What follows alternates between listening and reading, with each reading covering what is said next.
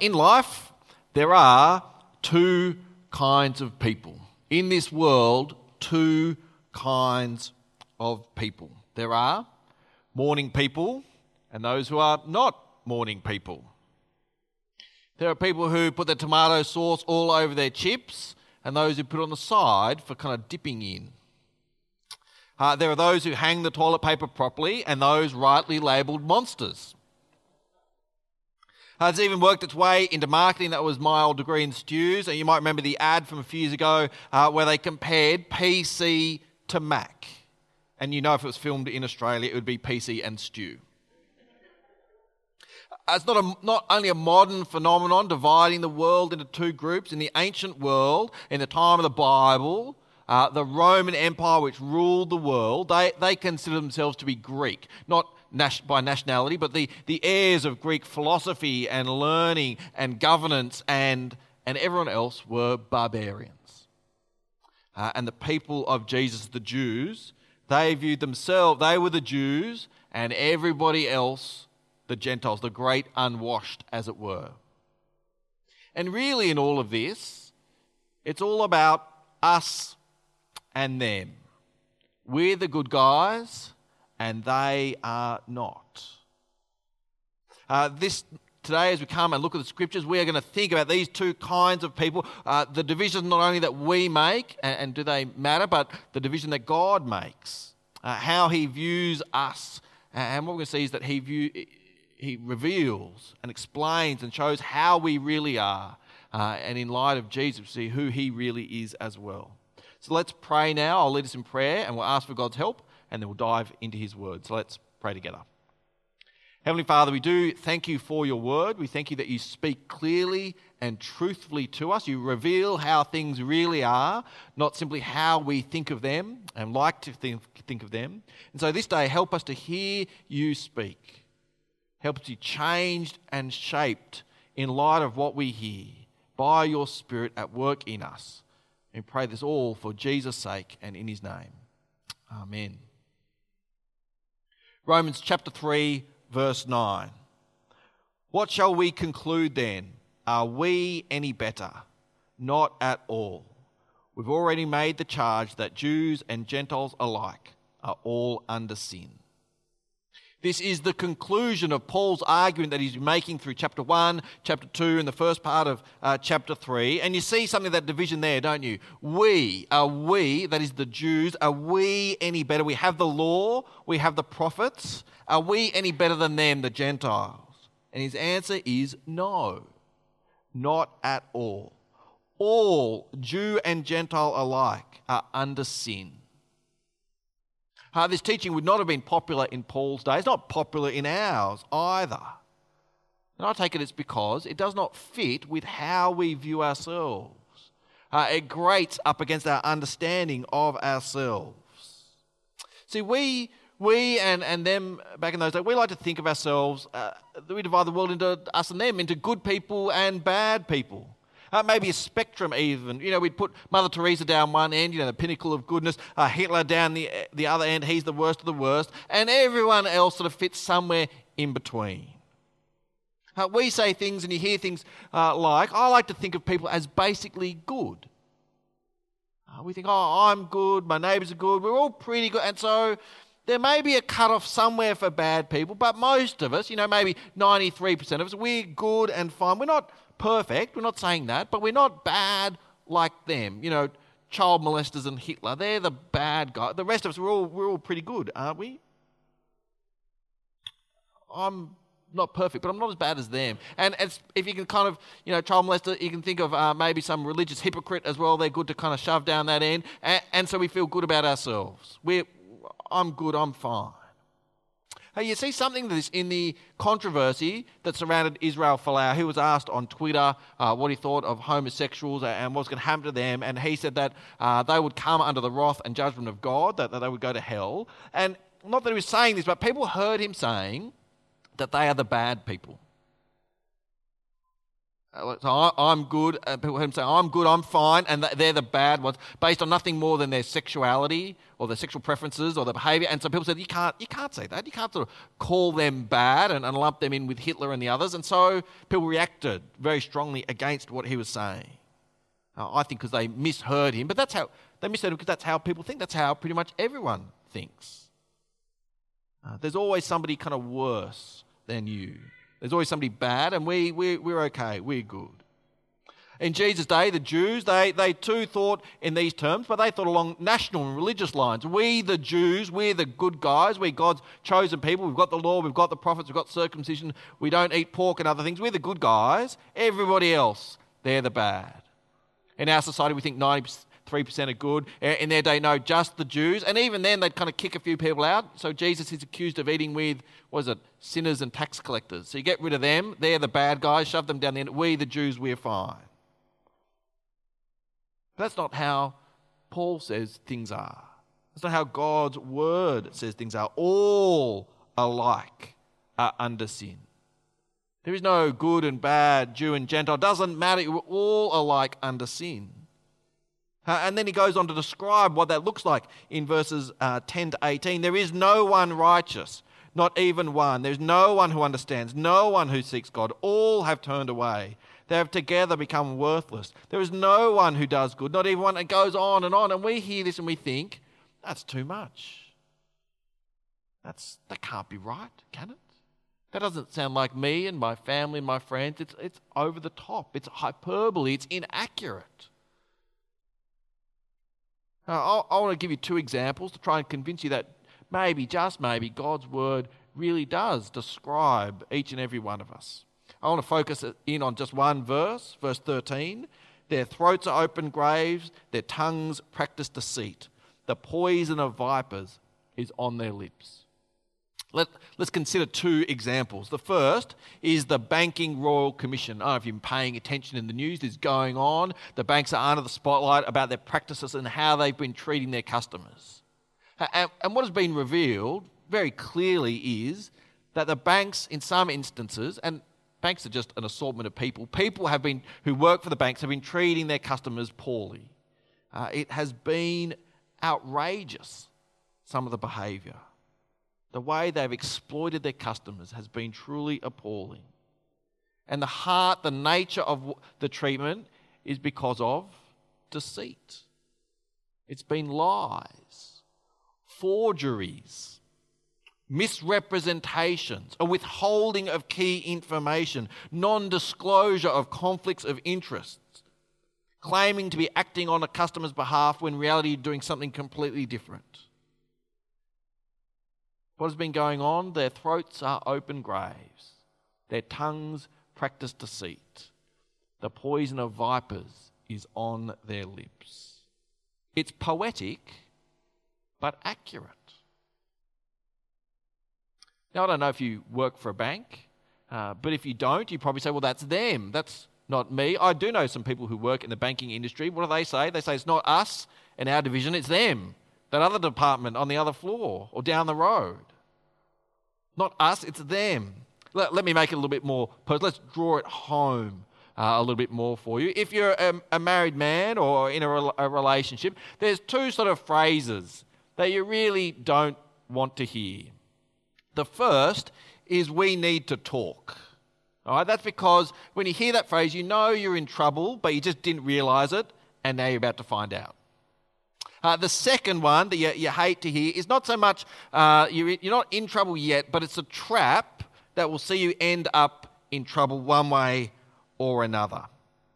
It's so common, it's even appeared in the TV show Friends. I'm much more of a Seinfeld kind of guy myself, that shows my age. My wife really likes Friends, so being a good husband, I've seen every episode of Friends. It's not bad. It's not as good as Seinfeld, but it's not bad. But the question is this. Does my bum look big in this? All right. Now, it's a trap because there is no right answer. If you answer honestly, yes, dear, your bum does look big in that. It's like the backside of a Mack truck. We need a wide load sticker. I'll make a beeping noise as you start backing up. Then you're a dead man, aren't you? You'd never do that. Not if you've got any sense. You will not survive. In the Friends episode, they say, if you even pause and think and consider that question, you're a dead man as well. You can't even think about it. Why? Because there's a question behind the question. It's not, does my bum look big in this? Really, the question is, do I have a big backside? And unless you're Kim Kardashian and part of that, then the answer is no. You don't. No.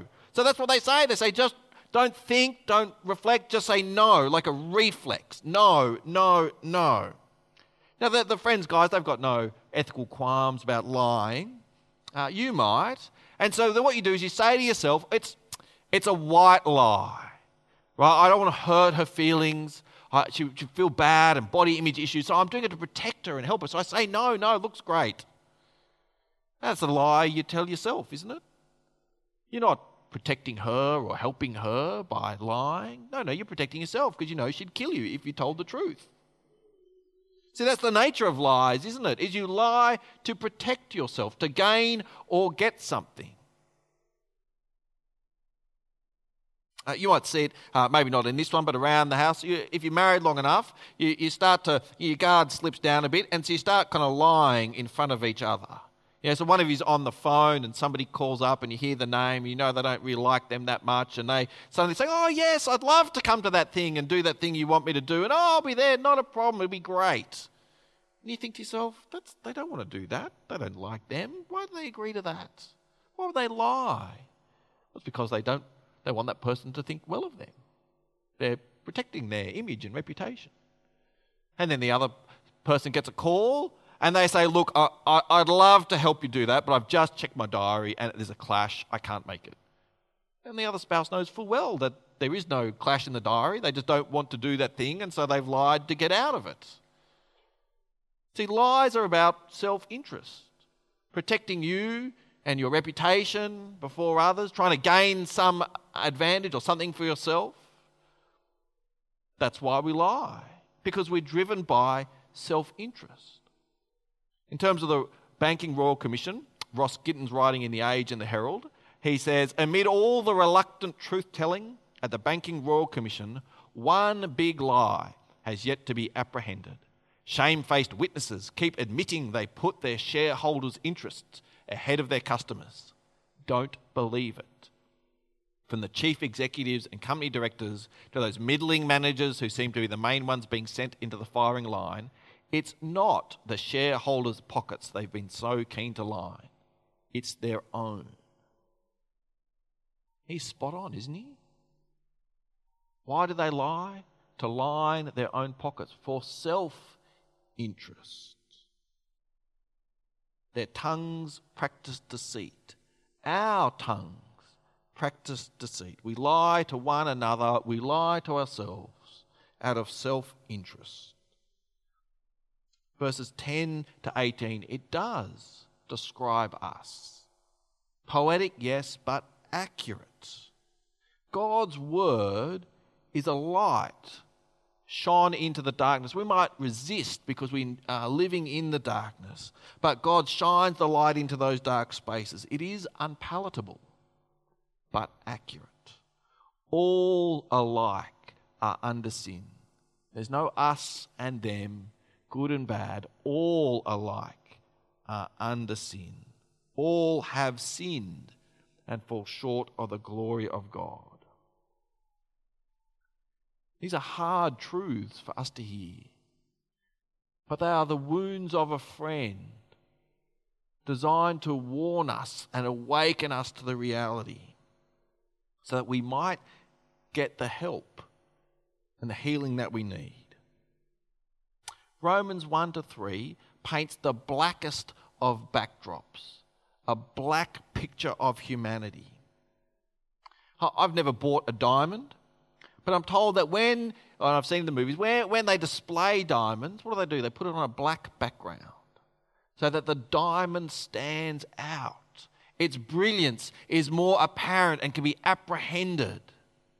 The black background of Romans 1-3 is there for us to see and apprehend and appreciate and enjoy Jesus all the more and the glory that is found in him.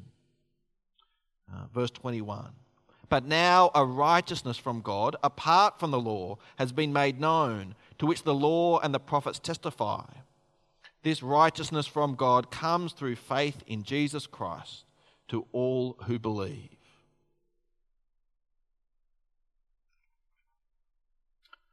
But now. See, before, blackness, bleakness, hopelessness, helplessness. But now everything turns on this hinge. All alike are under sin. All have sinned and fall short of the glory of God. But now, a righteousness from God. Dire circumstances, desperate need. But now, right standing, right status, right relationship.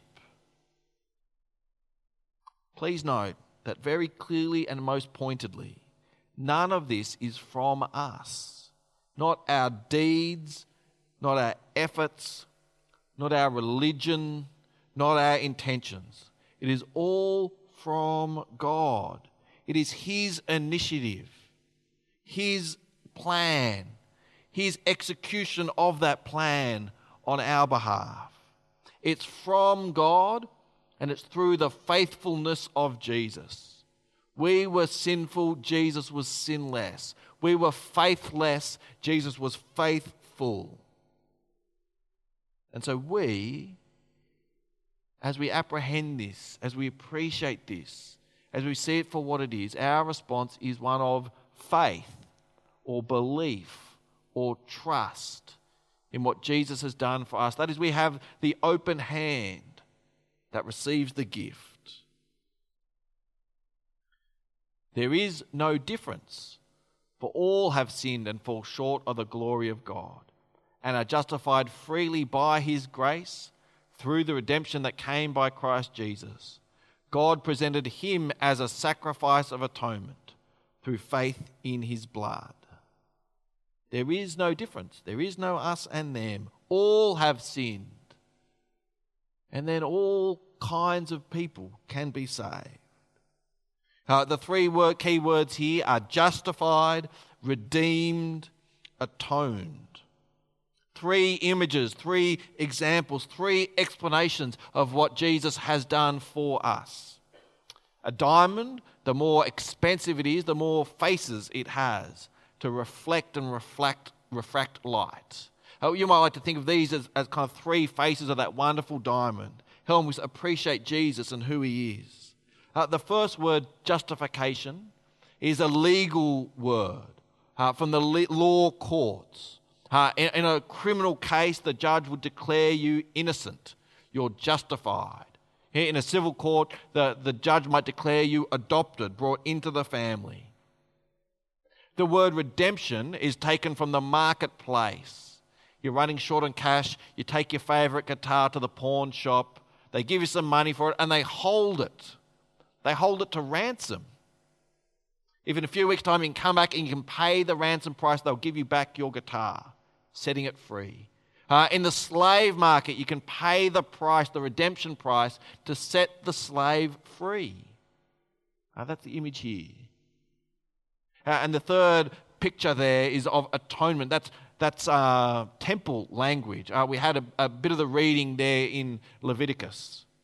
Of sin, that means there is bulls and goats and blood and sacrifice and sin being transferred and run away. The problem with the temple is that it did not work. You have to keep doing it again and again and again and again.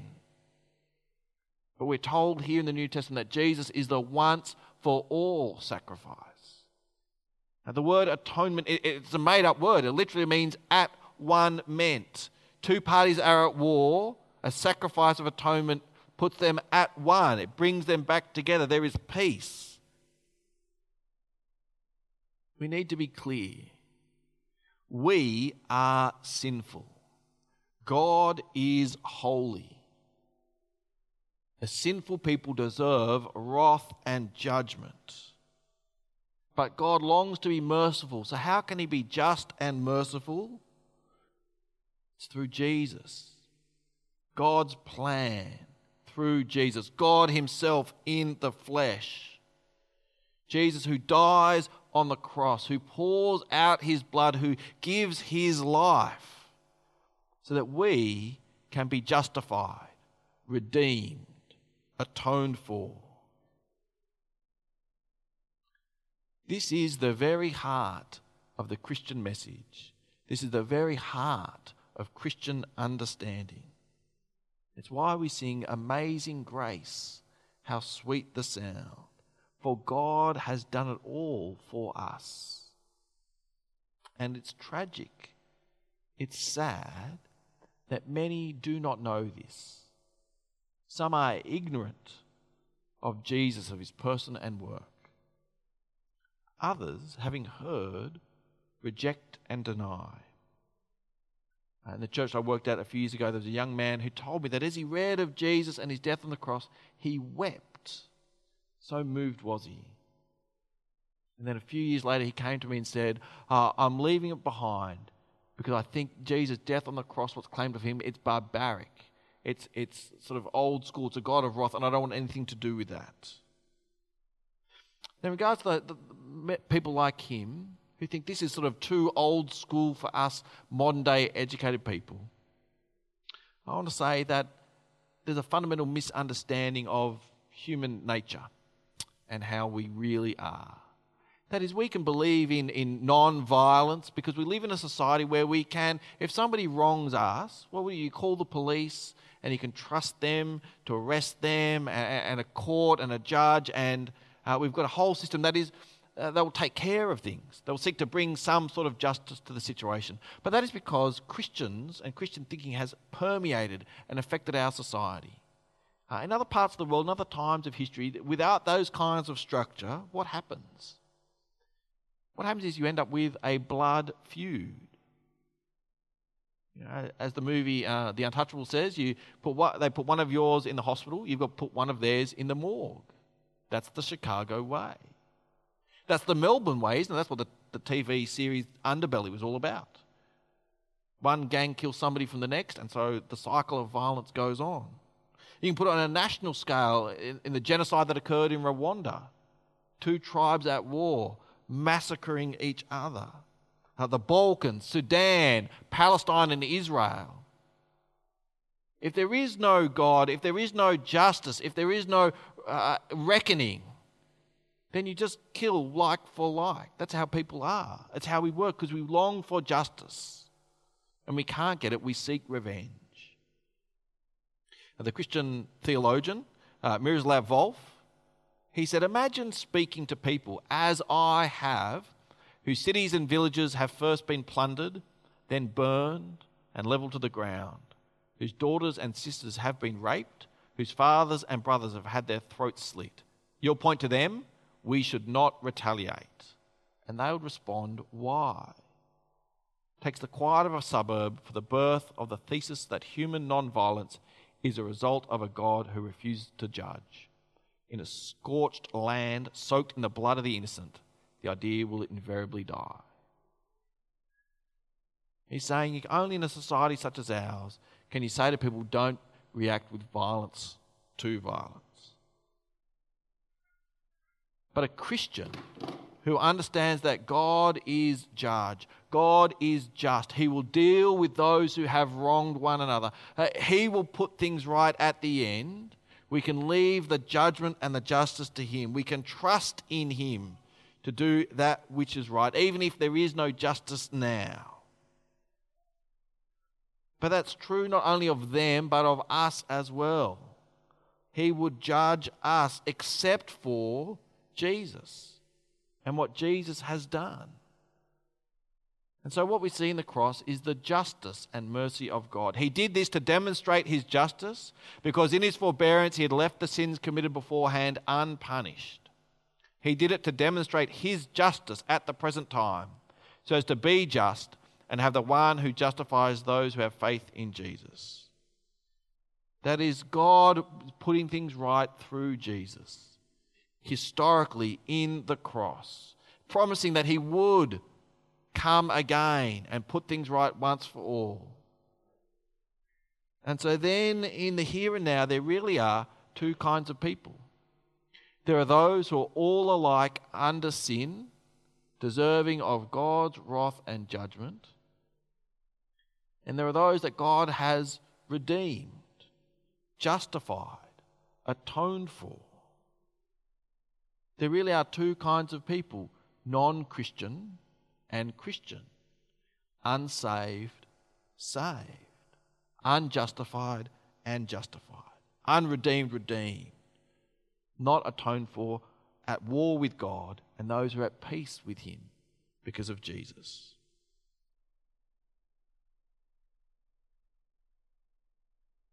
And for those who are saved, those who are redeemed, the difference, the contrast is and should be stark. So if you live life without reference to God, if you live a life of self-interest, then you are the ultimate authority. And in that, you have to then construct meaning and significance for yourself. Now, you see that in the way people live, don't you? They chase after money or career or sporting achievements or sexual conquest or whatever it might be, are chasing after it to make themselves something. The problem is the chase is hard and elusive, and you might not get those things, and so you are a failure, and it breaks you. Or you might get those things and more, and you find what? They do not satisfy. Ecclesiastes calls it a chasing after the wind. Meaningless, meaningless. But for those who have been saved, who know it's not about them, but it's about Jesus and what he's done, then you can be secure in him. You don't have to prove yourself to anyone. You have to create an identity for yourself because your identity has been given to you by Christ. You are his, and in him you are secure, confident, changed and different. And so Paul will go on to say, where then is boasting? Because those who are insecure, they boast and brag. And they point to the things in their life or their achievements that give them joy, that give them happiness, that they need to speak of those things because that is where their security lies. Be in their house or their car or their job or their spouse or their kids or whatever it might be. But for the Christian, there is no boasting. Not in the things of this world, for we know that anything good we have has been given to us by God. And so in that we are thankful rather than boastful.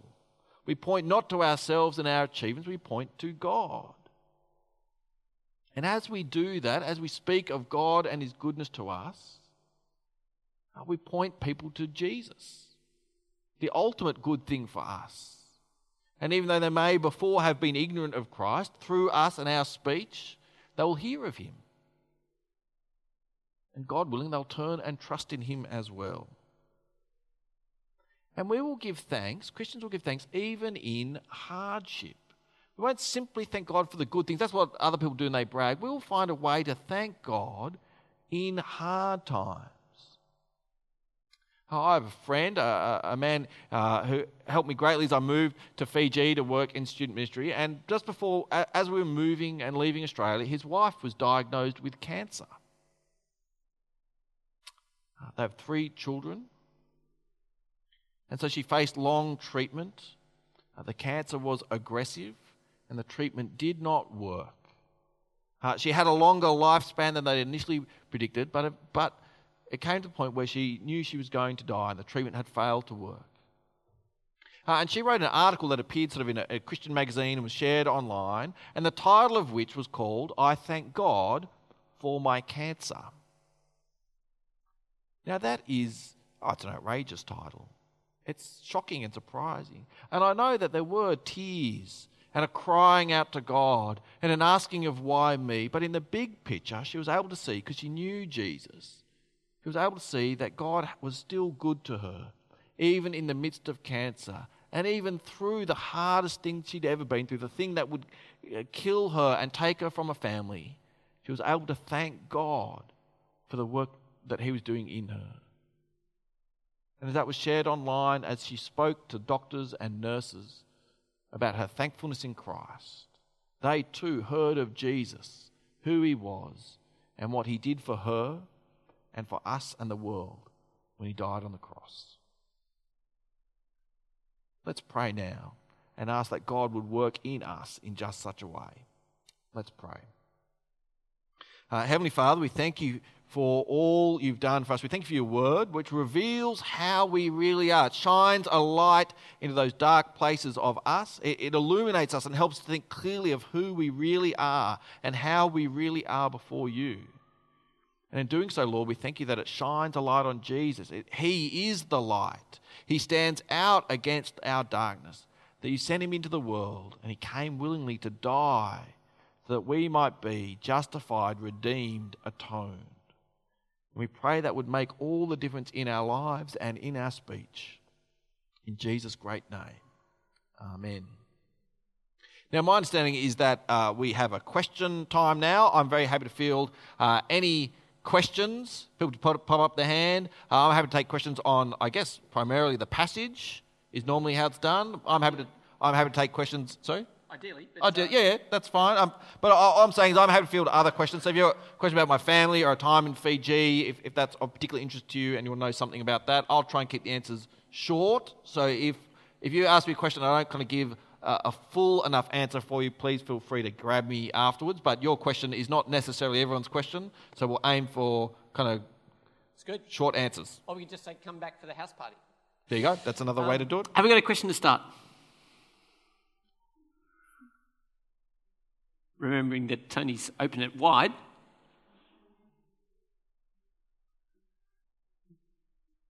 Tony, you're going to get out of this pretty well. No questions? Do you want to ask anything about his life in Fiji? How he could have someone so beautiful marry him? No? Okay. Oh, you got one. I was just about to say either that was then really clear or really confusing. One of the two. If you get no questions. Having come back from Fiji, what are your plans now? What are you doing? Yep. Our plans now. So we came back in December, and the way it works with our mission organisation, CMS, is you work for them for 6 months, sort of the John Farnham farewell tour. So I thought of it, you go around, you thank everyone for coming and for sending you and their prayers and their support. And so we did that, and then after 6 months, I've gone back to work for the church that I used to work for before we left. So I work for them 1 day a week. I help with the evening congregation, and I help with preaching and evangelism. It's 1 day a week, so it's a fairly light touch. And then the rest of the time, I work for an organisation called City Bible Forum, and they have a particular focus on evangelism in the city of Sydney. And I've been hired. They've got their hands on evangelistic Bible reading material coming out of the UK, and they've gone, this is great. They've been using it for a few years, but what they've discovered is that almost nobody else in Australia knows about it. And so they've hired me as kind of like their marketing manager to let Australian Christians know about it. And so it's designed so that you could read the Bible one-on-one with a non-Christian friend or colleague or family member. And so I have the privilege of going around sharing that with ministers, providing training and encouraging Christians to read the Bible with non-Christians. And Susie's a full-time mum at the moment. That's good. Any other questions? Okay. Thanks, mate. Cool.